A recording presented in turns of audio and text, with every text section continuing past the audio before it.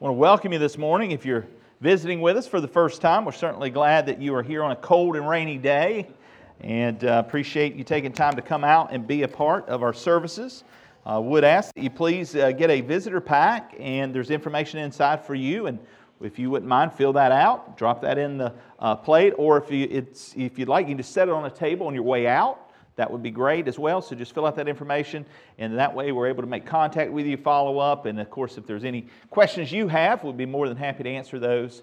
So please see me on your way out, and we're just thankful you're here today as a guest with us. Also want to thank those who are watching via the internet, Roku channel, as well as our own live Facebook feed.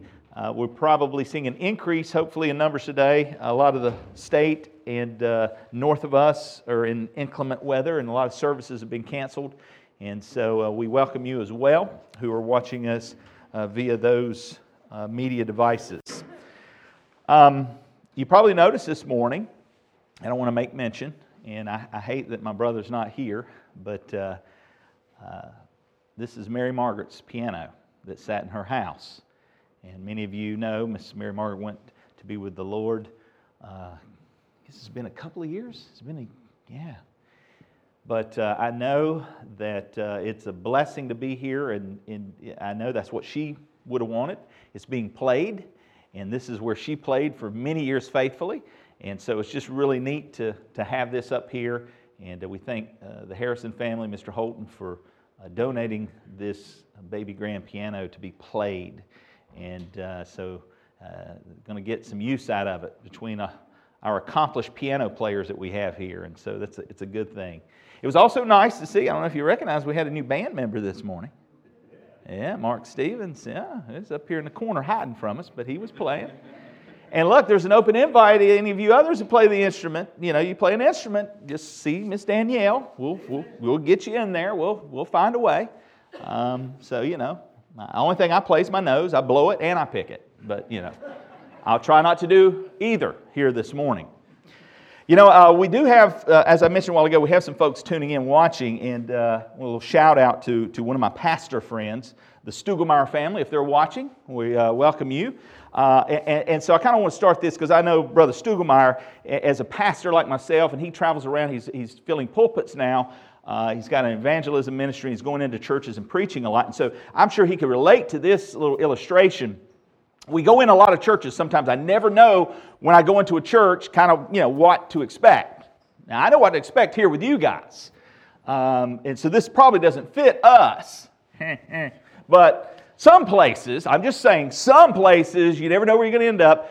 And so kind of a little litmus test. You know if you're in a redneck church, if I could say it that way, you might be in a redneck church if the finance committee refuses to provide funds for the purchase of a chandelier because none of the members know how to play one. You might be in a redneck church. I know, some of you will get that on the drive home. Oh, that's what he meant.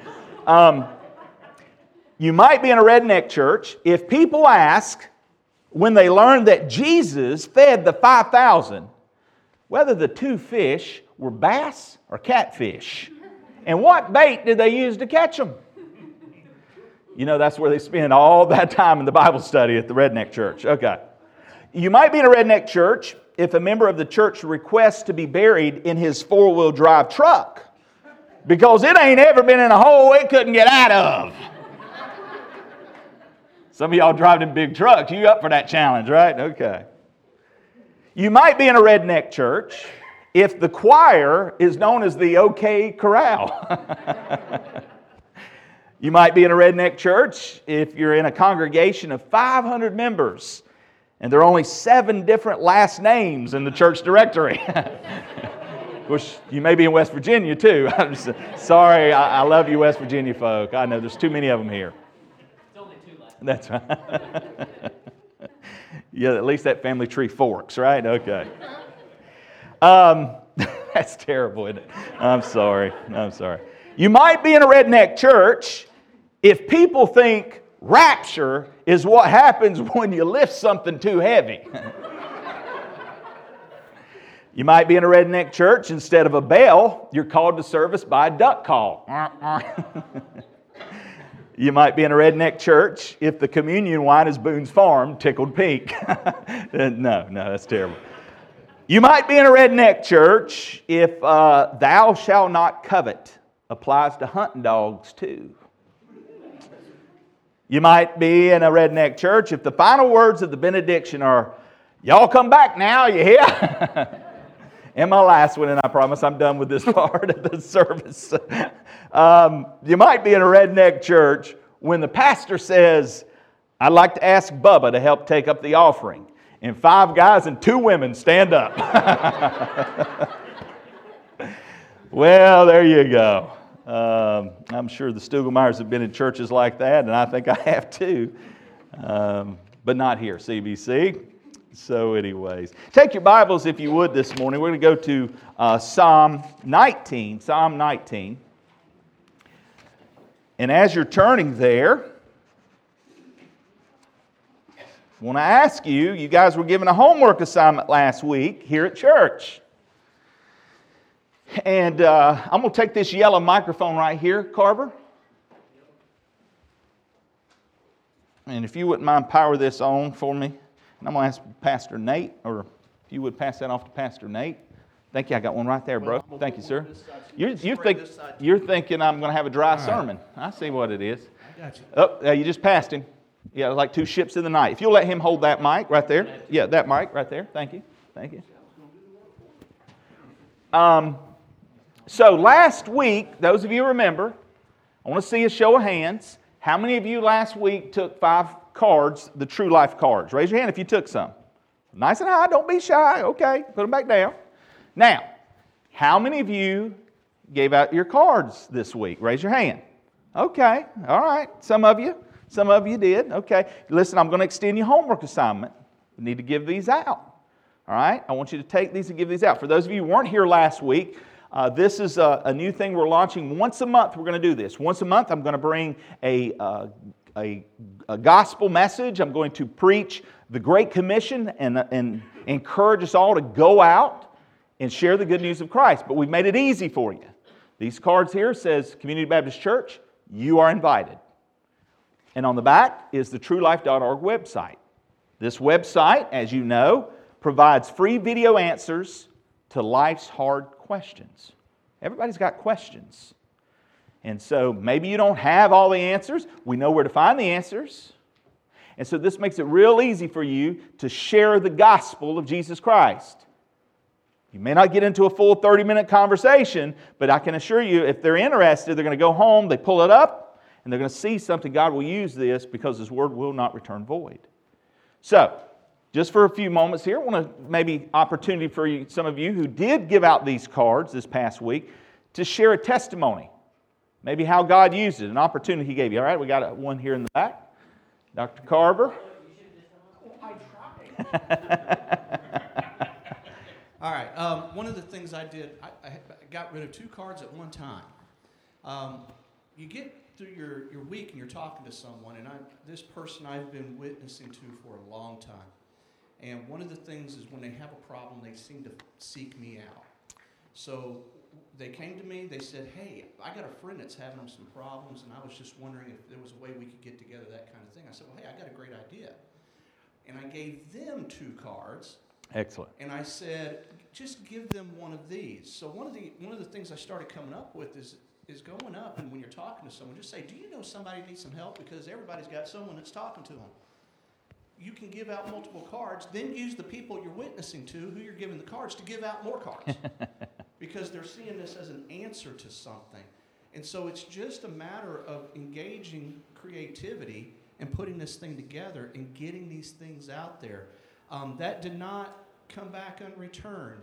Had a conversation with them, I think it was on Saturday or Friday, or maybe Thursday, I can't even remember. But what they're doing is they're trying to get a whole bunch of people together that have all these different issues and things going on, and start making a Bible study that concentrates on problems in life for these people that have little addiction problems, this sort of thing.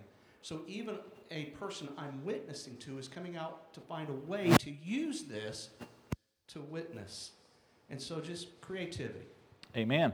And I've spoken with the Carvers about that. They reached out this week. And so basically what we're going to try and do is the folks that they were witnessing to that have questions, we're going to try and meet with them and just sit down in sort of a non-confrontational way and neutral ground at their home and try to provide some answers to questions that they've struggled with growing up in Christian circles, growing up in the Southeast Bible Belt.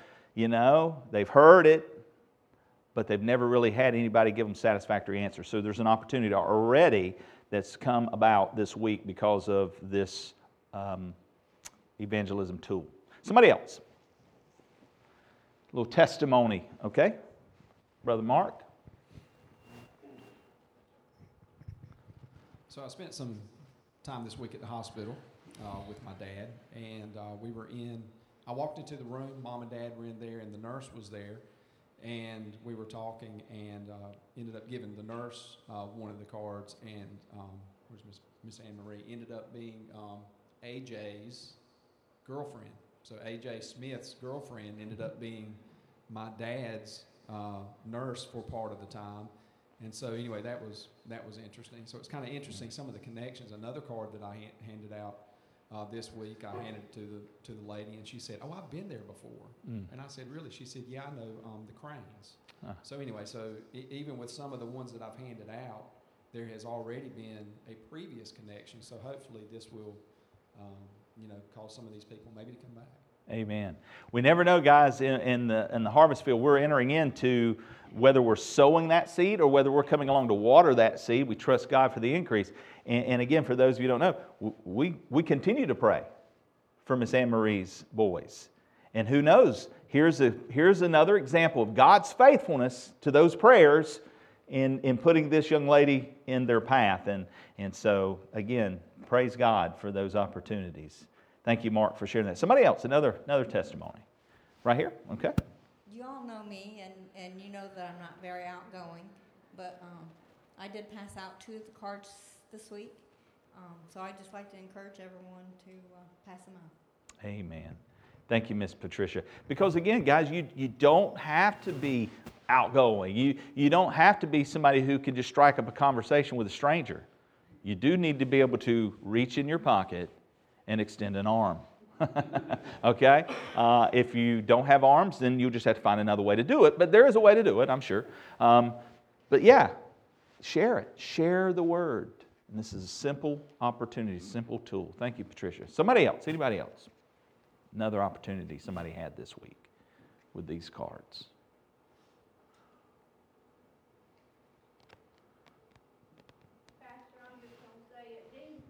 Hold 1 second, Miss Bobby. It's going out live, and they won't hear you. They'll think I was staring off in space. But anyway, go ahead. He has given out 3, and the reason I have is because he beat me to it. So we're always together. Yes, ma'am. We were thinking, and he has given out 3. So since he's not here, I'll tell you. Amen. Thank you, Miss Bobby. That's good. And that's kind of the way it is in our house. It's like all 6 of us are clamoring to get the card out first. And I'll share this brief testimony. Karis this week, she was the quick draw McGraw. She was able to get the card out first, and we gave it to the young lady at the drive-thru at those Golden Arch places. And it was very interesting because there, and also when I gave out at Food Line, and I was sharing this with some of the men, twice almost the same response was given. And I found that very interesting. Of the 5 cards I gave out this week, 2 of them had almost the same response.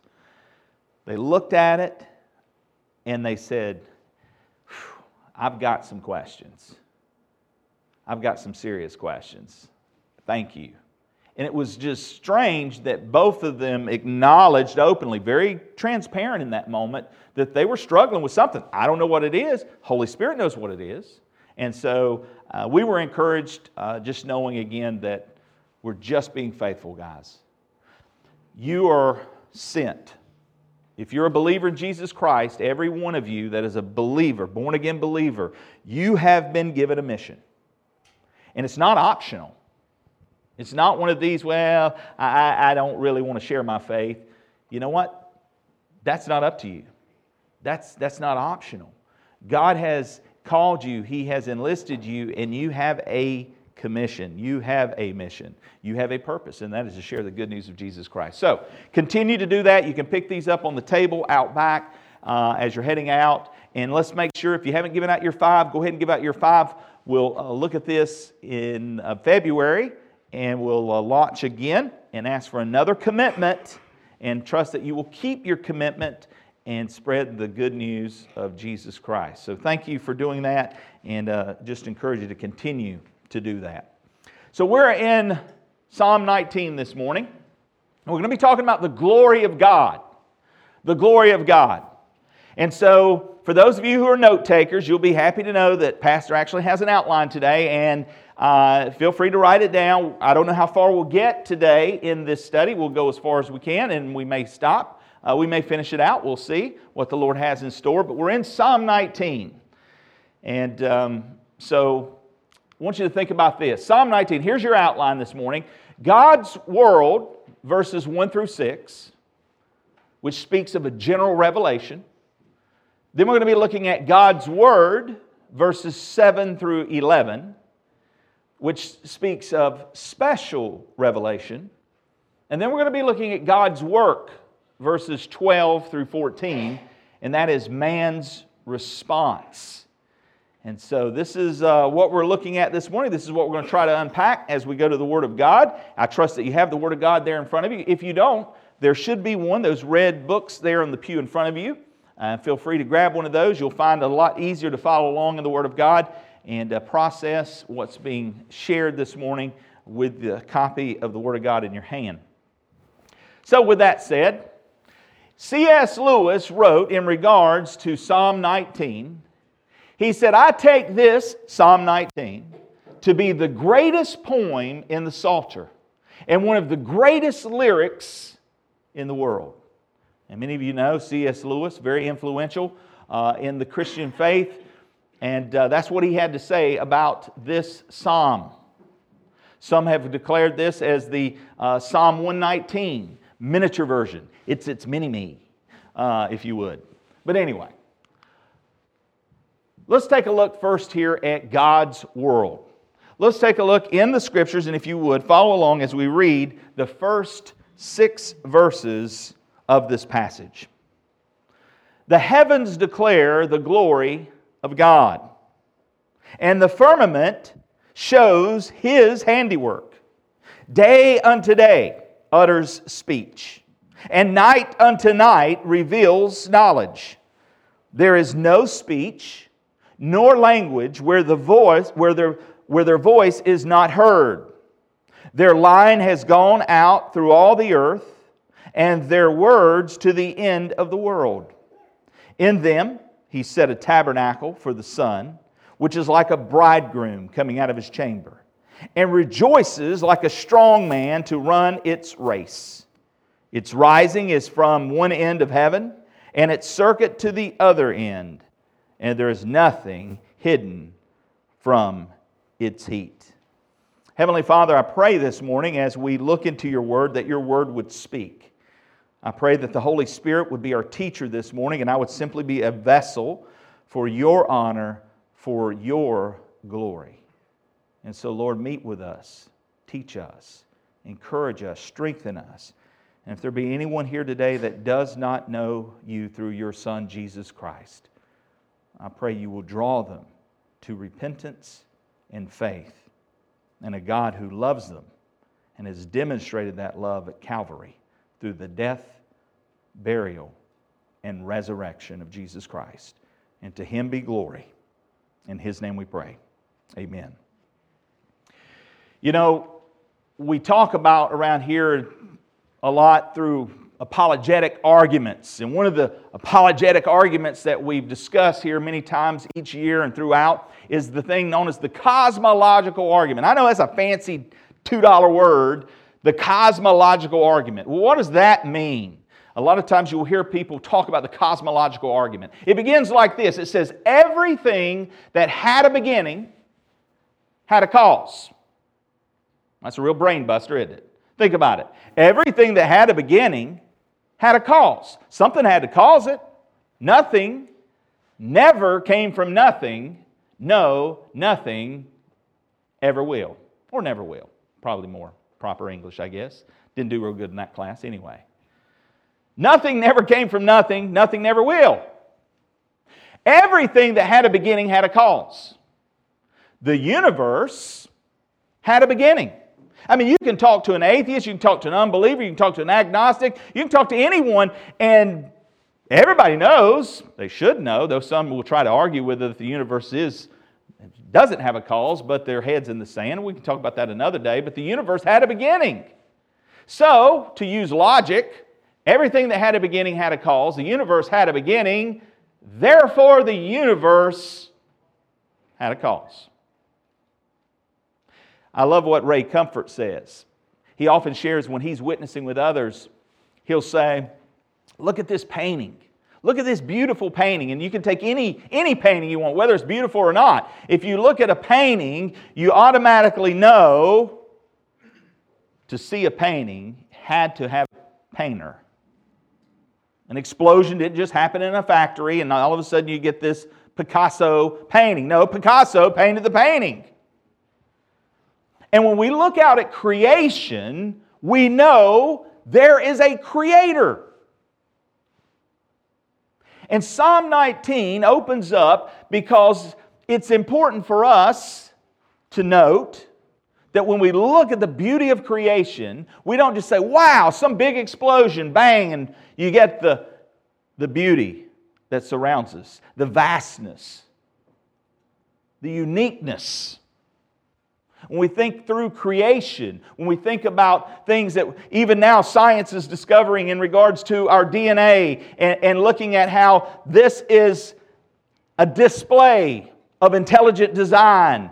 This is not some random act of chaos that produces more random acts of chaos. Second law of thermodynamics. The universe is not increasing, it's dying. Which again is evidence that it had a start.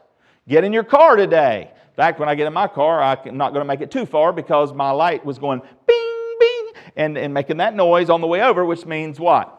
Low fuel. Could mean a lot of things in my car. But that one today meant low fuel. Get in your car and drive.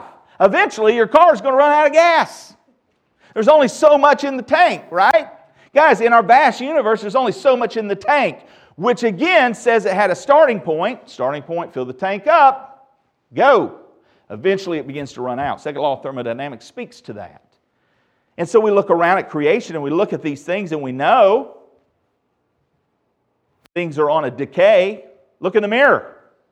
I don't know what your mirror is telling you, but my mirror isn't telling me I'm getting any better. There is decay happening, right? And the universe speaks to that. But at the same time, not only does it speak to the fact that something has happened to the universe, because this wasn't God's original intent. When we study the Scriptures, we know that God in His original design was that it was created glorious and good. And something happened, and now it's marred. Now it is on decay. That's why things rust. That's why moth destroys. There is results of what the Bible speaks to of a fall. And guys, there is nothing that escapes the influence of the fall. And so, it's important that we understand this. So as we come to the passage this morning that we're looking at, the psalmist, who is David, by the way, he begins to speak. And it's important to understand that in these first 6 verses that we're looking at, we see that this is known as general revelation. Now, what does that mean? General revelation means this. It means that God has not left Himself without a witness in the world around us. General revelation is, I can look at creation, and no matter where I am in the world, there is a witness to the glory of God. Whether you are in the deep jungles, whether you're in the big cities, regardless of where you find yourself on this planet, there is a witness to you that there is a creator because you have the general revelation of creation. Does that make sense? And so, Notice what he says. The heavens declare the glory of God. I encourage you the next time, not tonight, you may get an eye full of rain, but on a night when the stars are out in vastness, go out, take a look. You know, when I used to work on a cruise ship, one of my favorite places to go was up on, we called it Metal Beach. It was on the very top of the ship. And up there at certain times of the night, they would cut off all the officers' lights above up there on the top deck, and they would kill those lights so that you could do stargazing. And that was one of my favorite places to go. And I'd lay back in a lounge chair and just stare up at the sky. And I'm telling you, you have not seen the sky like you can see it when you're out in the middle of the ocean with no lights and looking up. It's amazing the amount of stars you see. And I used to just sit there sometimes. Even as a non-believer of Jesus Christ, I could look at that and I knew there was a God. I knew that didn't come by random chance. And so he says, the heavens declare the glory of God, and the firmament shows his handiwork. Day unto day utters speech, and night unto night reveals knowledge. There is no speech nor language where their voice is not heard. Guys, God makes real clear in his word. No matter where you are, no matter which tribe or country you're a part of, you have general revelation. God makes himself known. He has given each man a light, a revelation to know. And if man will respond to that general revelation he's been given, he will give more revelation. The problem is, we know this because we live in a fallen world. Each man's heart is marred. Each man is fallen. We are spiritually dead. And because we're spiritually dead, dead men do what dead men do. They're dead. They do nothing. And so unless something happens to intervene, unless man be made alive, spiritually speaking, he will not seek the things of God. But God's not left man alone. He has given the glorious light of general revelation. That's one way in which God screams. It says he speaks in every language. There is no speech nor language where their voice is not heard.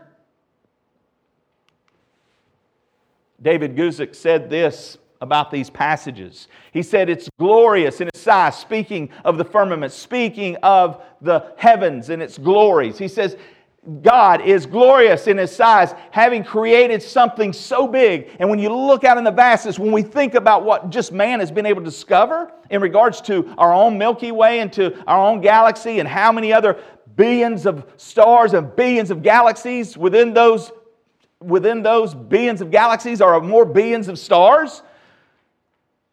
When we think of the vastness of this creation, how big is the God who created it?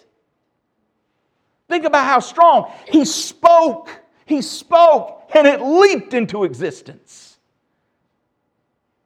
And yet we don't really get an idea of how small we really are, how insignificant we really are, a speck of a piece of sand on a flea's back compared to the vastness and the bigness and the glory of God in all His amazement. He's glorious in His engineering, having created something that works together so well. Again, just looking at the DNA structure and how everything that we need to program us is in mama and in daddy, and it comes together and that forms who you are. All of that information is already encoded. The engineering of just mankind, not to mention the universe and how everything holds in its orbit and how 1 degree this way or 1 degree that way, we're toast or we're frozen. He's glorious in His artistry, having created something so beautiful. You know, one of my goals one day, and many of you have been there, is to go see the Grand Canyon in person. I've heard many of you talk about just how when you stand there and you look out, you're just amazed at the glory of God's handiwork. I'd like to see Alaska in the summer, not the winter. You can keep it. But in the summer, I've heard how beautiful it is, and I've been told by some older folks that, Sonny, before you die, you need to see Alaska in the summer. Yes, sir, Captain. I heard it's beautiful. But guys, we can look around just in our own backyard and look at creation and take it in. And that's why God gave us that witness. That's why He gave us that general revelation, that we might see it and think on it and ponder it. And know that when we see the creation, we must know there is a Creator who made it. He's glorious in His artistry. He's glorious in His goodness and His kindness, having created something for all humanity to see. That's for your viewing pleasure. All audiences approved. Some practical considerations from just this first section of Scripture that we're looking at here in regards to general revelation. God has not left Himself without a witness. He's made Himself known throughout creation. The evidence for the existence of God is abundant. It's everywhere to be seen in the universe around us. Biblical scholar John Phillips comments, "It is significant that the Bible makes no attempt to prove that there is a God. The fact of God's existence is self-evident and taken for granted. The person who says differently is bluntly called a fool." You know, this is where a lot of times, even though I love apologetics, and we do that a lot here, and we talk about it, and we want to give you arguments to defend the faith, because that's what Scripture says we're to do. Always be ready to give a reason, to give a defense for the hope that's within you. But I've noticed that even within that study, if you will, there are various branches, whether it's philosophical, scientific, or biblical. And I like, again, the biblical apologetic. Because I am, as some might call, maybe a presuppositionalist, which basically means this: I take God at His word. And when God says that every man has this knowledge within them, man's not born an atheist. Man has a natural revelation about him.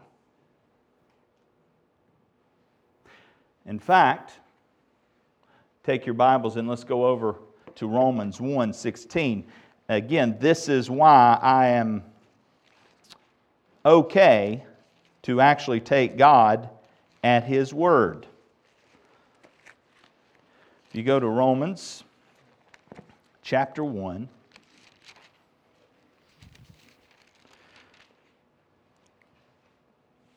and let's look at verse 16 through 20.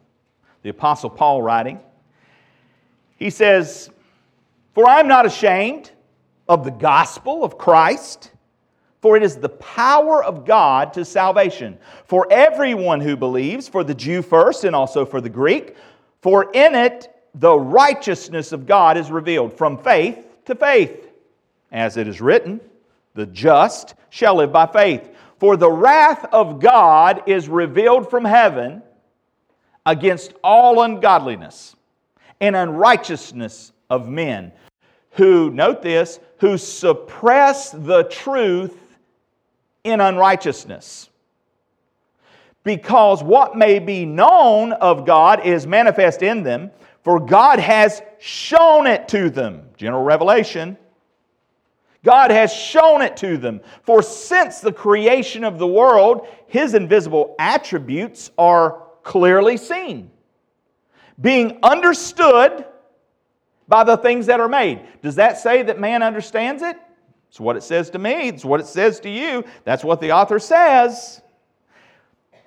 "Being understood by the things that are made, even His eternal power and Godhead, so that they are without excuse. Because although they knew God, they did not glorify Him as God, nor were thankful, but became futile in their thoughts, and their foolish hearts were darkened. Professing to be wise, they became fools, and changed the glory of the incorruptible God into an image made like corruptible man. And I'll just stop there. What's he saying? He's saying this. He's saying, look, every man under the sun is without excuse. Because general revelation, general light has been shown to them. But man doesn't want anything to do with Creator God. John talks about in his gospel that Jesus came into the world. In the beginning was the Word was with God, and the Word was God. You go on later into the passage, and it says the Word became flesh and dwelt among us. It says that He came unto His own, but His own didn't receive Him. Why didn't they receive? If this is God incarnate, and it is, why did they reject Him?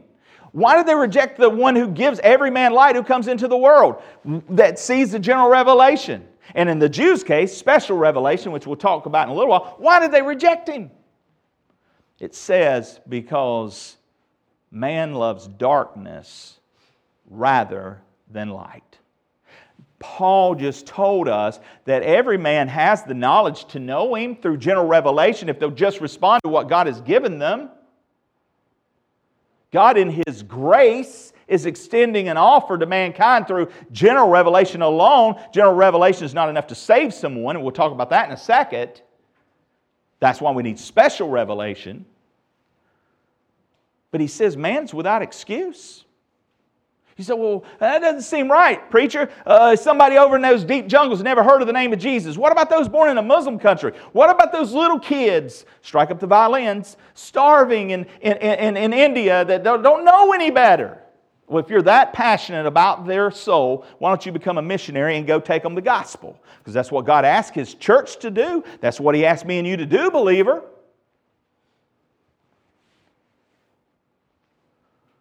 The Bible says that every man, though he knows what's right, he suppresses, he holds that down. Ever play with those big balls in the water, like a beach ball or something? You try to hold it down under the water. You know, some of you try to straddle your legs on it, and whoop, it flies up, and you fall on your face, and you get it again, you pull it back down, and whoop, it goes out the other end. Y'all are not crazy like Pastor is. Okay. Well, when I go on junior trek, that's the kind of stuff we might do. Anyway, you can't hold it down, right? Keeps popping up. Guys, you can try to suppress the truth. And how does the Bible say you suppress the truth? How do I suppress the truth? In unrighteousness. The truth's always going to rise to the top. In fact, I talked about this last week when we talked about, or the other week when we were talking about the end time. And remember in the Thessalonians passage, which parallels, goes with this, it says that when the Antichrist comes on the scene, that they're going to believe a lie. Those that did not receive the glorious light of the truth. They rejected it because man loves darkness rather than light. They reject it. They don't receive it. And it goes on and it says that they will be damned. And then it gives us the reason they'll be damned. Because they did not receive the love of the truth, but had pleasure in unrighteousness. Guys, here at the end of the day, in the heart of every man you'll face, they know there's a God.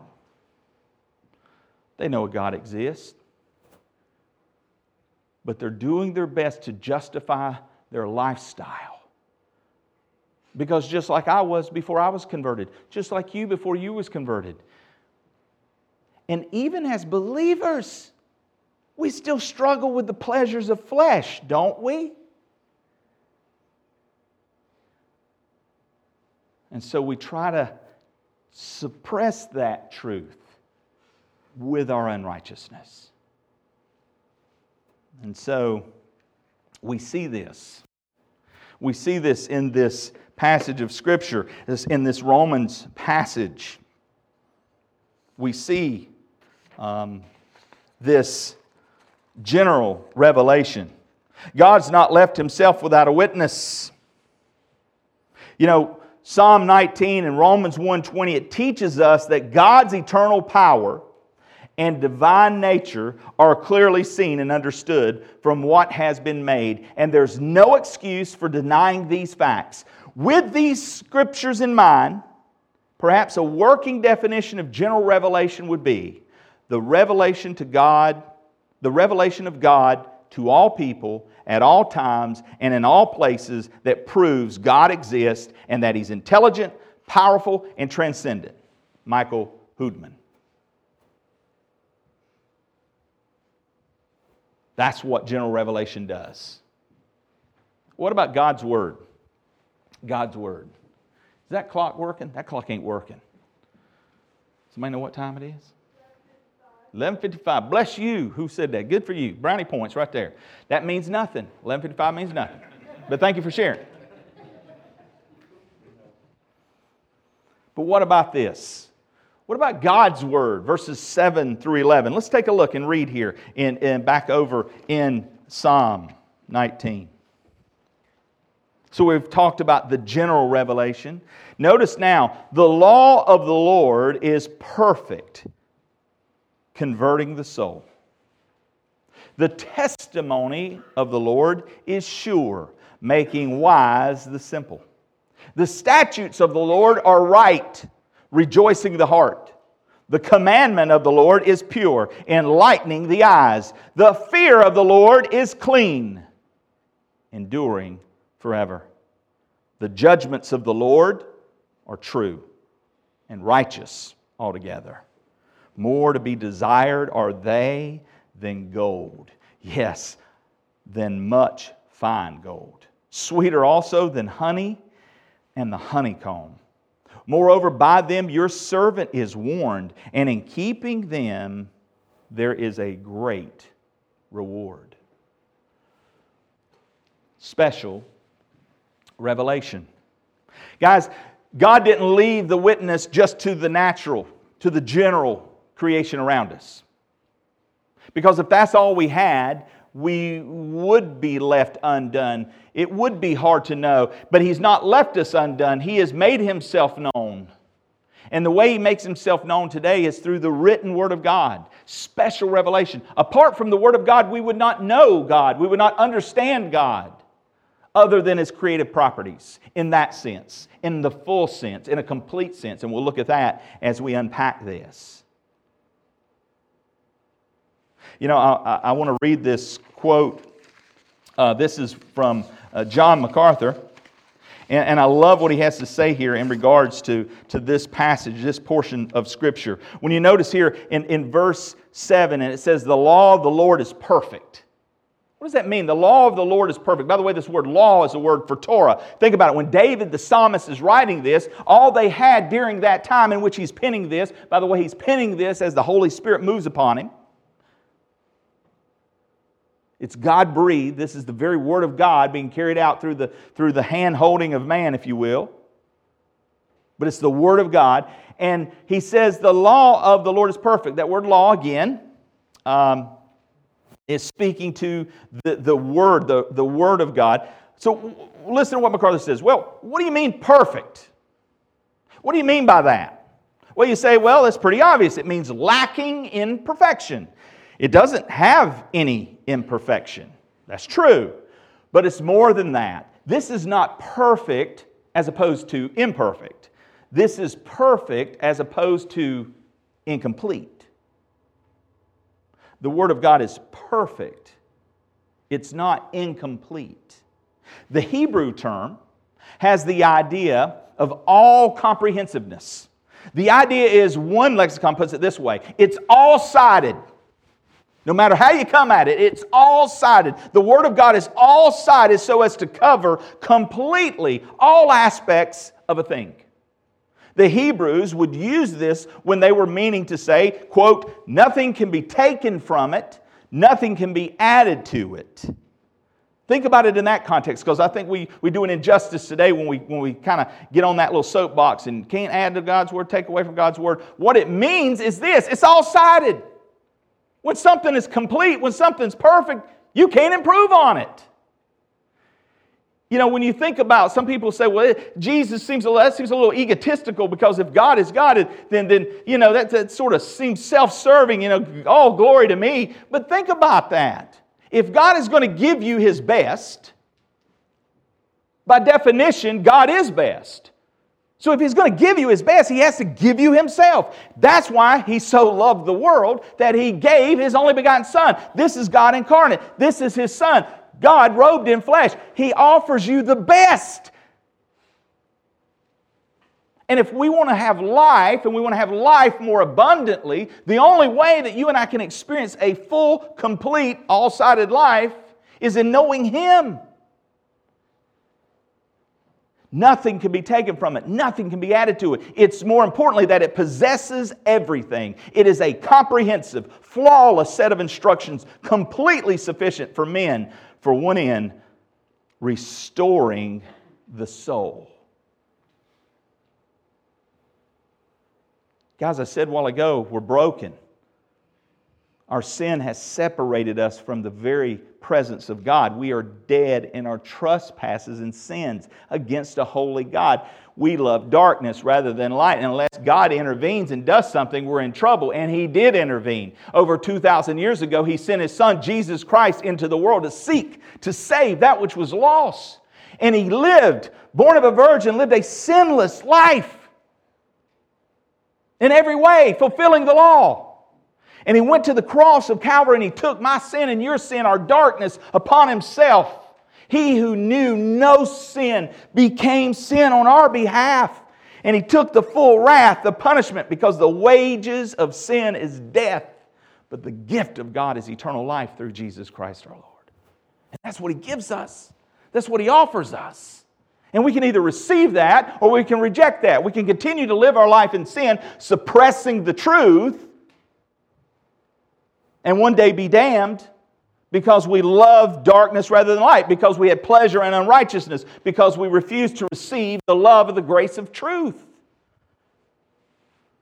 But we're all without excuse.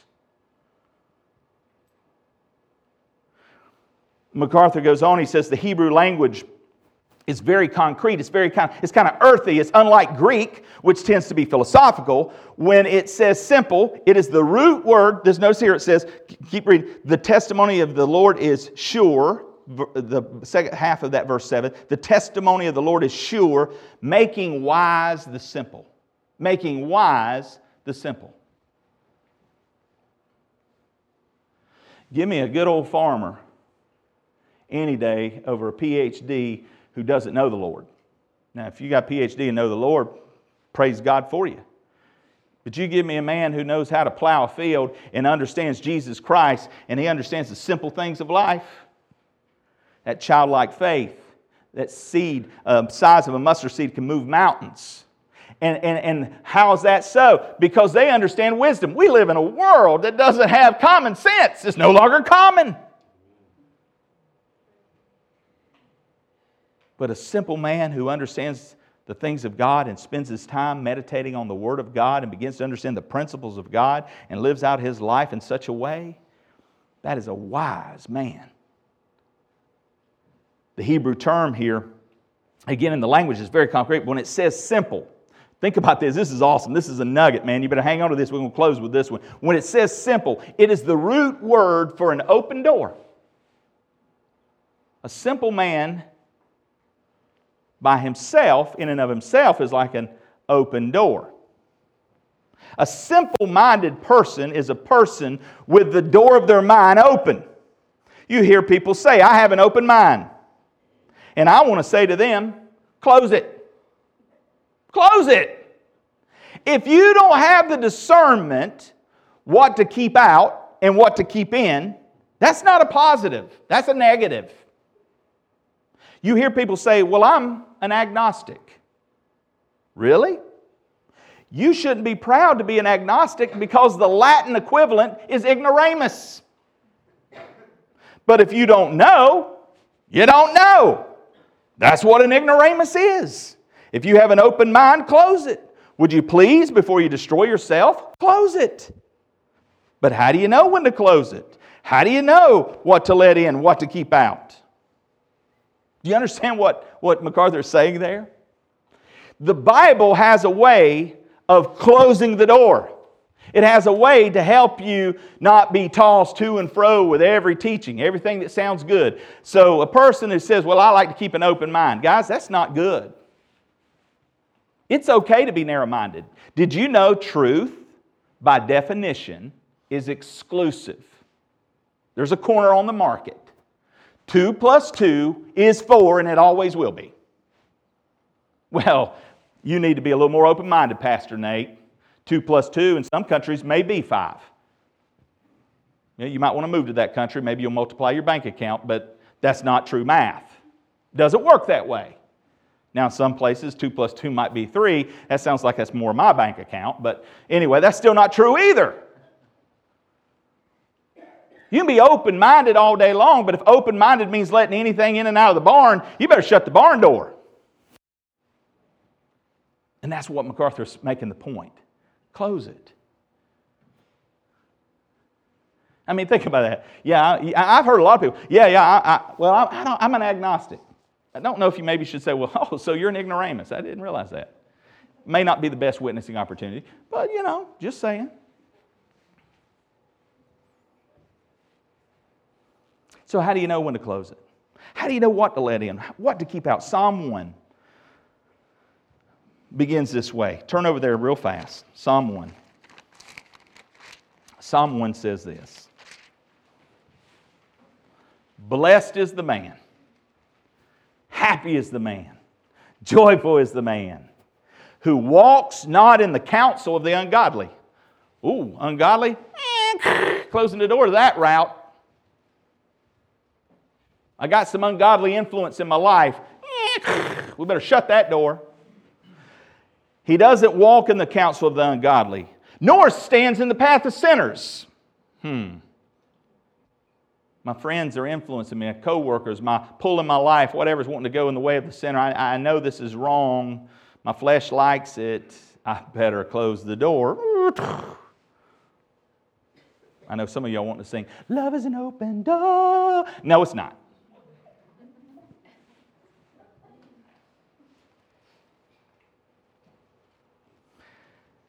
It doesn't stand in the path of sinners, nor sits in the seat of the scornful. His delight is in the law of the Lord. And in His law, he meditates day and night. Guys, that's where we're to be. General revelation should move us to special revelation. And the Word of God has been given to you and me that we might know Him, that we might understand Him, that we might be able to move from being simple to being wise in all our ways. Because when we trust in the Lord and acknowledge Him, He will direct our path. He will give us the information, the guidance, the wisdom that we need to live a life that's abundant, to live a life that's a true life, to live a life that honors and glorifies Him. And we're going to look at that in our next time together. We're going to move from the general revelation to the special revelation to what is man's response. Because it's here. We're going to explore a little bit more in regards to special revelation and why the intake of God's Word is so vital. Psalm 119, and I said this was the mini-me Psalm of 119, says, Thy Word I have hidden in my heart, that I might not sin against Thee. As a believer, this Word is a lamp unto our feet. It is a light unto our path. It is both the light and the path, guys. And that's why it's important that we intake it. This is why we meditate on it. This is why we chew on it throughout the week. It's not just something we do on Sunday. And that begins by knowing the Word made flesh. If you're here today and you do not know Jesus Christ as your Lord and Savior, let me say this. He came into the world to seek and to save that which is lost. And we are all lost. We all are dead in our trespasses and sin, apart from the grace of God. But the grace of God is sufficient. And God's not willing that any should perish, but that all would come to repentance. If you're here today and you do not know Christ, I encourage you to turn from your sin. We have all sinned and fall short of that glory of God. And may we, by faith alone, put our trust as children into a Father who loves us and demonstrated that love by sending His Son, Christ, to die on our behalf. Put your faith and trust alone in Jesus Christ, because He is the way, He is the truth, and He is the life. Let's pray. Father, thank You for Your Word. It is sharper than any two-edged sword, and I pray that today You will remind us of the importance of general revelation. And may we take that in, may we admire the beauty, may we explore Your creation. And as we explore it in thought, may we see You even more. May You become even more clear. Those invisible attributes, may they become known to us, and that we would rejoice in that glory, that we would admire that glory, that we would behold that beauty, and may it draw us to You. Because, Lord, You are alone worthy to be glorified. And Father, the special revelation that's given to us through Your Word, through Your acts, through Your miracles, through Your coming, all the things that we pore over as we read the pages of history, may that too draw us. And may we apply the truths that we hear so that we heed and carry out and live out this faith. The just shall live by faith. And faith comes by hearing, and hearing by the Word of God. Lord, be glorified today. I pray if there's anyone watching online, that You will speak to their heart, that You will encourage them, build them up, draw them near. And You said if You be lifted up, You would draw all men near. May You be glorified today in all that's been done. And Lord, if there's anyone who wants to know more about this relationship through Christ, Your Son, I pray that they would not sit by idle, that they would respond to Your prompting, Your leading, and that they would meet You at the foot of the cross, surrendered. For that's where You've told us You would meet us. And I thank You for this day. And may You help us to return back safe tonight to continue our study about You. In Jesus' name, amen.